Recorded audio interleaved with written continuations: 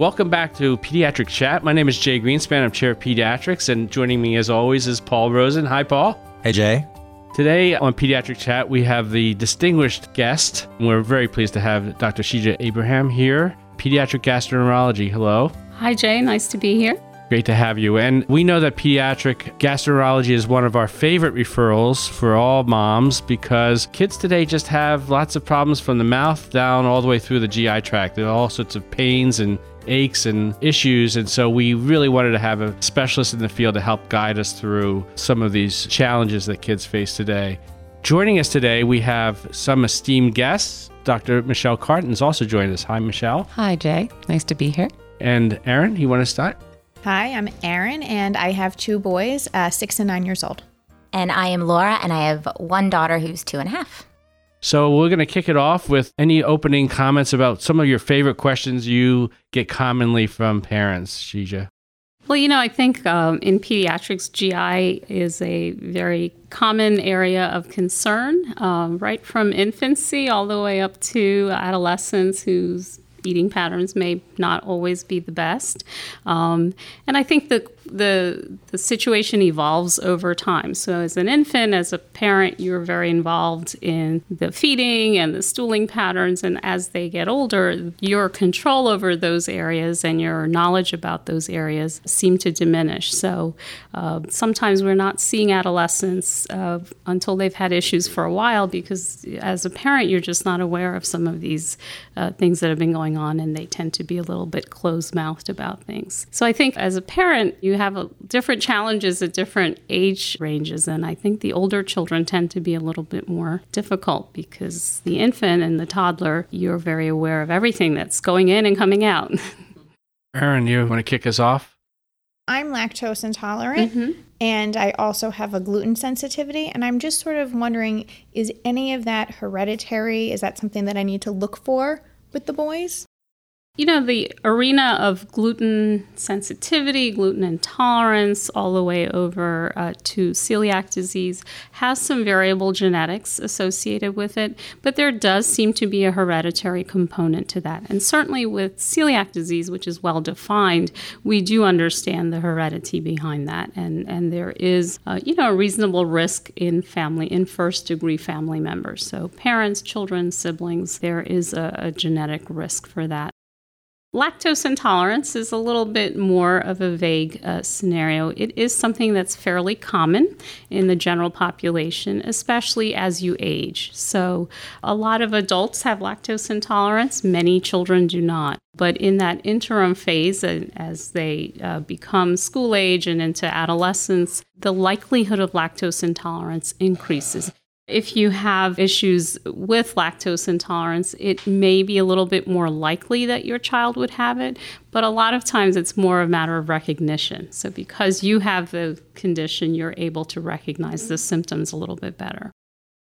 So I guess to piggyback off of Erin, I have Crohn's disease, and I was diagnosed a few years ago. I'm in remission right now. But I was also wondering about Crohn's. Do you see that as being something that is passed down? My daughter presents, she's got severe eczema, and I didn't know if there was any sort of correlation with some sort of autoimmune with Crohn's and the eczema. Like, is this something that I gave her genetically, or what your thoughts are?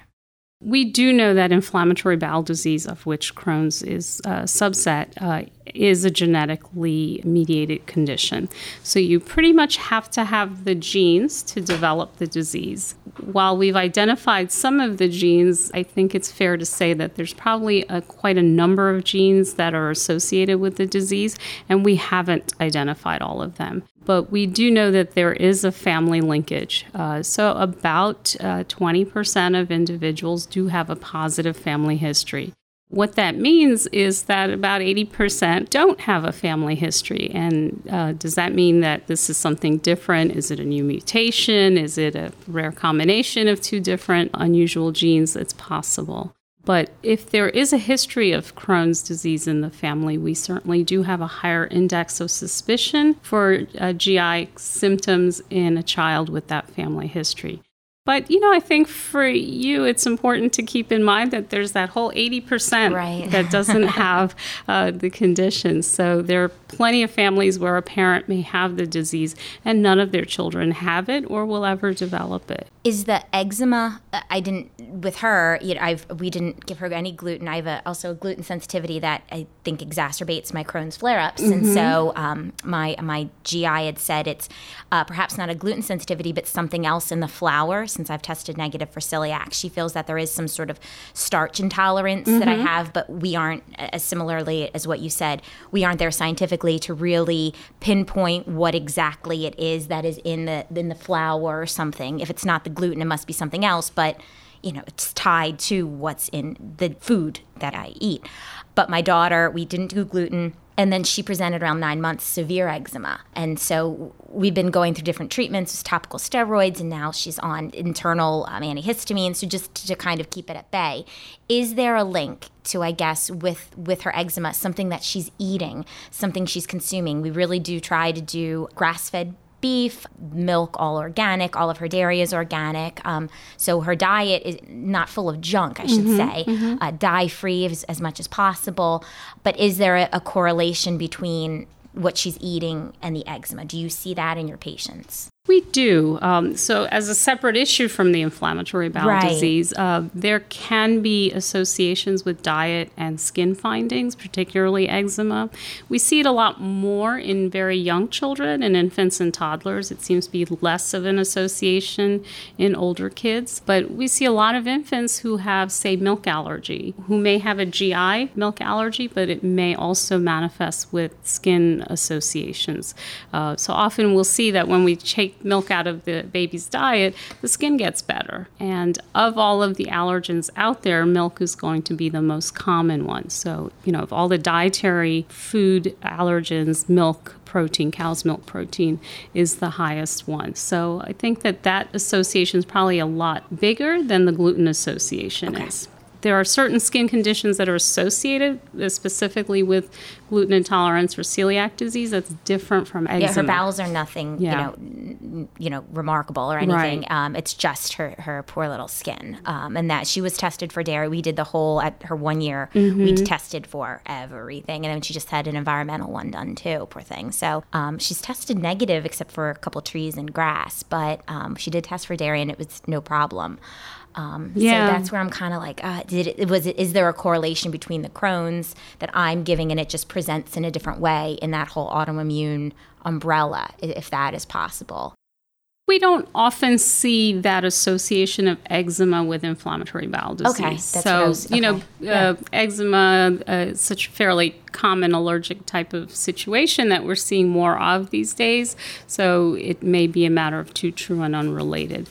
But certainly, I think if you have a child whose eczema is not improving with all the usual types of things, it's not a bad idea to try sort of a sequential elimination of some of the big food allergy groups, even if you've got negative allergy testing. Do you find that sometimes happens? Sometimes happens. Not often. They are some, but there can be, I would say there's probably a subset of patients for whom food triggers their eczema. Interesting. And is there a supplement that you often prescribe your patients, besides the probiotics? And then I understand the refrigerated ones, the powder ones that kind of sneak through. Is there any other vitamins that are good for a healthy gut? That's pretty a priority for our family. Yeah, I think in terms of someone who doesn't have underlying disease, there's not a whole lot of supplements we recommend. But, two of the ones that we do know have beneficial effect for the gut are fish oil, the omega-3 fish oils, and probiotics. And again, choosing the right one that has viable bacterial colonies is important. But, in the next decade, I think our focus of research is going to really hammer down a little bit better what we call the gut microbiome, which is really a universe of bacteria and even parasites and other organisms. And we're really just scraping the surface with the probiotics. So, but I think it's what we have right now, and it certainly doesn't hurt. So it's worth really pursuing that. Do you feel that recently there seems to be, I mean, at least in my little world, so many people with GI issues. It's very interesting of when I, discuss my Crohn's with people, how many people and their children, people have reached out to me or conversations that it seems GI, I mean, and it's even, indicative of a wait time to see a GI, is months sometimes. What do you attribute that to? Why all of a sudden are people having digestive issues and gastro issues, I should say?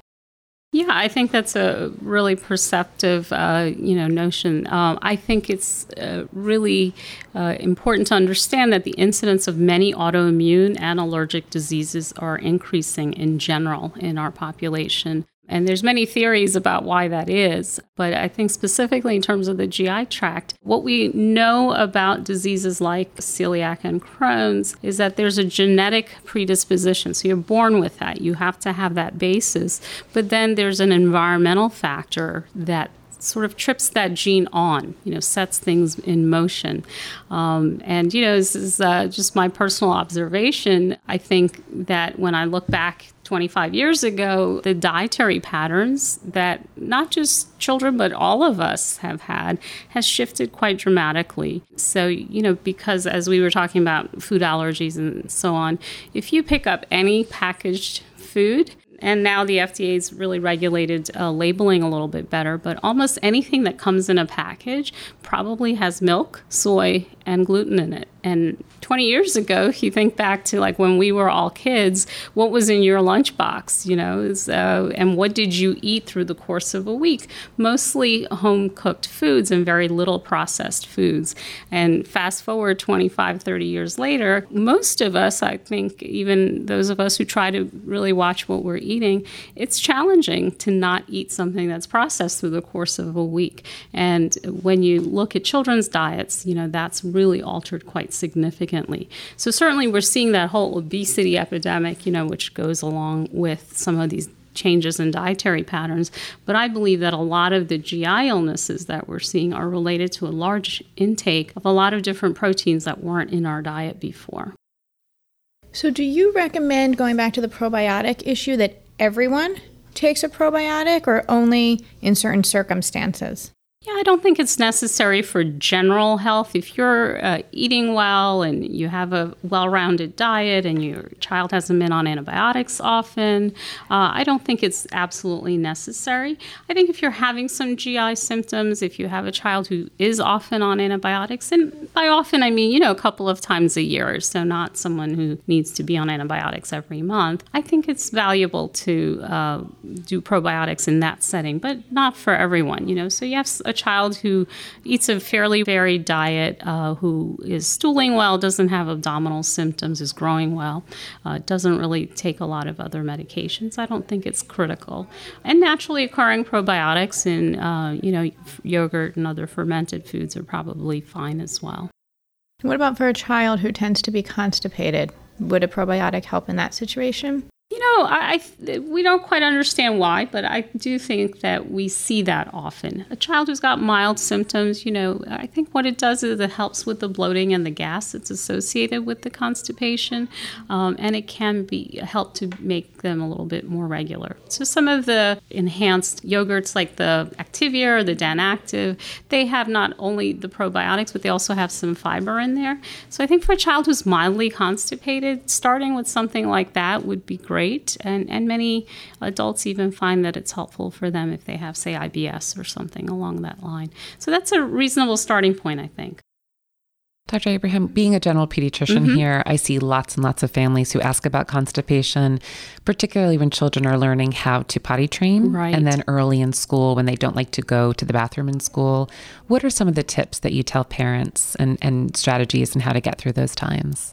I think, children are creatures of habit. And so I think when you're starting the whole potty training process, I think demystifying the bathrooms is really very helpful. So, if you're out and about, take your child in with you when you go to the public restroom. I hear all kinds of scary things about bathrooms, and it gives you perspective because, I find that children tell you many things that we as adults forget about. But I've had children who went to a public restroom and just the flush was so loud that it scared them. or the hand dryer is so loud it scares them. So I think having them exposed to some of those sounds and noises, and also being in having that notion that you don't always just go to the bathroom at home is really helpful. I think for school-age children, particularly a child who's just starting preschool or is just starting kindergarten or is entering a new school, I think taking that introductory day to walk through the classroom, but walk through the restroom, say, oh, look at your new bathroom. Again, you want to make it a comfortable extension of your home bathroom. And I think that is such a critical piece of getting toddlers into that whole potty training episode. Because the majority of the kids who get constipated, they get constipated because they withhold at school or when they're outside the home. And that's the difficulty, I think. And of course, when we're potty training, you're doing it intensely in your home bathroom. And now you just all of a sudden want them to use the school bathroom. That's just not going to happen. Any tips for a 9-year-old who only go in his own home? I think exploring with them what their concerns are with the other bathrooms. Again, we hear all kinds of horror stories about school bathrooms, Plus, there's so many rules at school about when you can go and how long you can go and so on. So school environments are not often conducive to good bowel habits. So I think exploring with the child, why don't you like to go at school? Is it that the bathrooms are dirty? Is it that they're far? Now we have all these very large schools, and sometimes it's quite a hike from one class to where the bathrooms are or where you have to be for your next class. Right. And so there may not be enough time. Or sometimes we hear about teachers who are a little bit more strict about letting children go.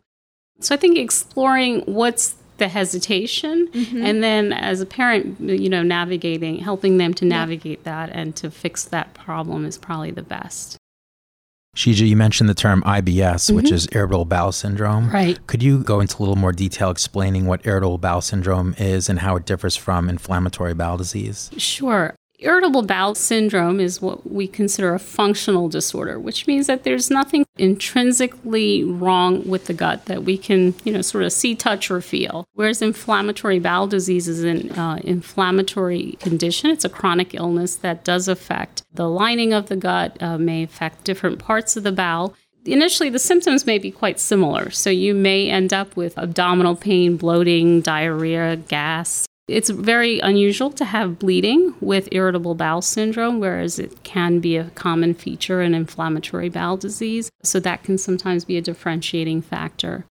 The important thing to understand is that inflammatory bowel disease is a chronic GI disorder and can have many complications, whereas irritable bowel syndrome does not typically lead to any complications or concerning growth or developmental issues, but it can be significant enough symptom-wise to really impact an individual's life. So we see young people who feel like it's very hard to make plans. They can't necessarily go out with friends and just eat wherever, or, they kind of know all the bathroom stops along the way of their route to places. So sometimes it can be far more debilitating than a patient who's well controlled with their inflammatory bowel disease. From a physician's standpoint, sometimes it's much easier to manage a condition like inflammatory bowel disease, which we understand what causes it, and or we have a better understanding of what's causing it, what the underlying process is, and we have a lot of medications that we can offer.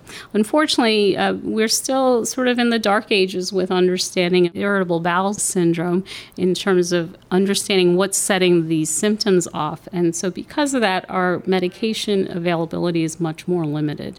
I think, again, we're going to see that arena really exploding over the next decade or so, because more individuals have irritable bowel.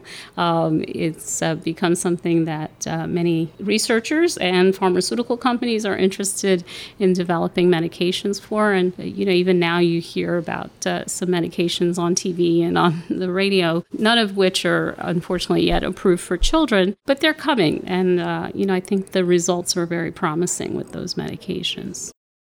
Dr. Abraham, we talked before a little bit about milk protein allergy, and that's another area as a general pediatrician that I feel I'm seeing more infants with concerns for those symptoms. Right. Can you please address some of the symptoms that you typically see with infants who have milk protein allergy? Yes, that's a great question, Michelle. So as we are seeing more allergic diseases occurring, I think definitely we're seeing more infants with milk allergy. And, it's an interesting phenomenon that occurs really just in that first year of infancy. And it's related to the maturation of the infant immune system. So they seem to be a little bit more prone to developing a reaction to common food proteins. And of course, the majority of infants are getting cow milk-based formulas, or moms who are breastfeeding are also taking in some dairy. So that's the common food allergen protein that they're exposed to. And it is a GI allergy. So just like a peanut allergy or an individual who has other respiratory or skin-triggered allergies, even a minuscule amount of the protein can cause symptoms, and it does actually cause injury to the GI tract. So again, 20, 25 years ago, before this was all that well described, we used to scope infants who had bloody diarrhea, which is a common symptom of this condition. And for all the world, their rectum looks the same as a person with ulcerative colitis or Crohn's colitis. So visibly, the damage is very similar. And because of that, the symptoms are very similar. So they get gas, they get bloating, they get cramping, they get diarrhea. And if it progresses, you'll see mucus and blood in the stools. So the symptoms are very similar to adults who have inflammatory bowel disease with colitis. So those are the common symptoms we see. But I would say that in infants who are fussy, who are irritable, you just can't get them settled down. They may spit up a lot or they may not. They may have some loose stools or they may not. We find that checking the stools in these infants and finding traces of blood in it may lead us towards thinking about more of a milk protein allergy or an intolerance, as opposed to reflux, which we think about often in fussy infants who are crying all the time and not happy to eat. So that can be a different set of symptoms that we see. Very occasionally, we might see a child who's got some respiratory symptoms or, as we mentioned earlier, some eczema-like lesions on their skin as well. And a lot of those things do get better with milk elimination. The one question that comes up a lot, we've dealt with this a lot in the chats, it's pain, right? So we talk about head pain, headaches we had a chat on, and back pain. You guys see a lot of belly pain. Yeah. And I think anecdotally that happens often in the fall when school starts. And so we think there's a relationship. But what do you do as a parent? What should you do if your child is starting to talk about having belly pain? What's the alarms and what to look for, when to seek you out? Yeah, I think, Jay, you're right. Belly pain is sort of difficult scenario for a parent to navigate because, are they having appendicitis or they just don't like their math teacher? It's a challenging difference to feel out from your child. I think the things that should be concerning is, do you find complaints of abdominal pain when it's a preferred activity? So a child who's off to gymnastics and they love gymnastics class and now they're not able to participate because they have abdominal pain. Or is it now starting to impact their eating? Are they eating less? Are you concerned that they may be losing weight? Do they wake up in the middle of the night with pain? Anything that wakes you up from a sleep is of concern because that typically means it's something more organic, as we say, meaning there's a reason for that. Children who have vomiting, diarrhea, blood in the stool, fevers that sort of come and go, if they tend to be bloated a lot, those are all symptoms that should be pursued a little bit more. And as I said earlier, sometimes in the older child, you don't get complaints of these things. You might hear about a bellyache that prevents them from doing something, but they're not volunteering to you what their bowel movements look like or if there's blood. We've seen patients who come in with very low blood counts and the parent is not aware that the child's been bleeding for 10 months because they didn't want to mention it or they were embarrassed or they were scared. So I think with an older child, if they're complaining of belly pain, well, what else is going on? Are you nauseous? Are you having vomiting episodes? Because again, it may not be something that's always apparent because you're not there when it happens. Do they have diarrhea? What are their stools like? Are they seeing blood in the toilet? So I think exploring that, and then sort of keeping a mental eye when you're with them at meal times. Are they eating the way they normally did, or are they curtailing their intake? Do they seem to kind of stop a little bit sooner than you'd expect? Are their portion sizes getting smaller? I think those things are helpful to kind of direct you towards seeking help a little bit. For things like we had talked about, the IBS and IBD, and do you feel there's any merit to diagnosing a child earlier as opposed to, because I was diagnosed as an adult, but I can tell you when it started was early childhood. I have memories of this my whole life. So would you feel that getting your child to see a gastroenterologist when you see something presented is beneficial, or kind of like, as you said, kind of just sitting and waiting? Like, what would you feel is the time to make an appointment with a gastroenterologist? I think if you're not seeing any of those alarm symptoms, I would probably watch for a few weeks and then maybe start with your pediatrician to say, well, do you feel this is concerning? And as we talked about, there may be some minor things that we could do, maybe a change in the diet, some addition of things like probiotics or fish oils, or making some dietary changes. These things may be helpful. So I think, if you've been monitoring for 2 or 3 weeks and you feel like this is sort of a persistent complaint, I'm hearing about it often, and even if you don't have any of those symptoms, I think it's great to touch base with your pediatrician and maybe even bring them in so they could be examined to make sure there's, their weight's been terrific since the last time we saw them. If you're eating and gaining weight, there's very little that's terribly wrong in your gut. So that's often a reassuring factor for us. And again, you're not necessarily weighing them at home. So I think starting off after a couple of weeks with your pediatrician is a really good place to start. And then together you can make a decision if making a subspecialty appointment is necessary. And to answer your earlier question, absolutely. I think diagnosing a condition earlier decreases the likelihood that you're going to have complications, gives that child a better quality of life, So I'm sure you can remember a lot of your childhood not being well and not maybe being able to function at your fullest. And it would have been great if you could have been diagnosed and treated, 5 or 10 years earlier. But we do know that childhood inflammatory bowel disease is often far more aggressive than adult onset disease. So again, intervening early is critical, especially because we're in that unique phase of life where the growth and development needs to occur. So in many GI conditions, nutrition is impacted, which then affects bone development, which affects the ultimate height that a child is going to achieve. And then if your nutrition's not adequate and you have inflammation in your body, even if it's low level, it's going to impact puberty and pubertal changes and delay some of those things. So I think in pediatrics, we have that critical element where you have that 10-year time frame where growth, development, pubertal changes all have to occur. And if we miss that window of opportunity, you may have an adult who could have been a few inches taller, who could have had maybe a easier time of things in adolescence, but aside from the cosmetic reasons for those things, definitely the impact of ill health on growth and development is critical. So you feel that we're getting further away, because I believe the last study that I read was, with all of it. So, celiac, Crohn's, colitis, that on average you're misdiagnosed for about 6 times. I thought it was the last research. So are we kind of getting more on the mark of diagnosing what, it's not just being blanketed as IBS, that we're digging a little bit deeper to find out kind of A, the root, and B, to kind of diagnose it appropriately?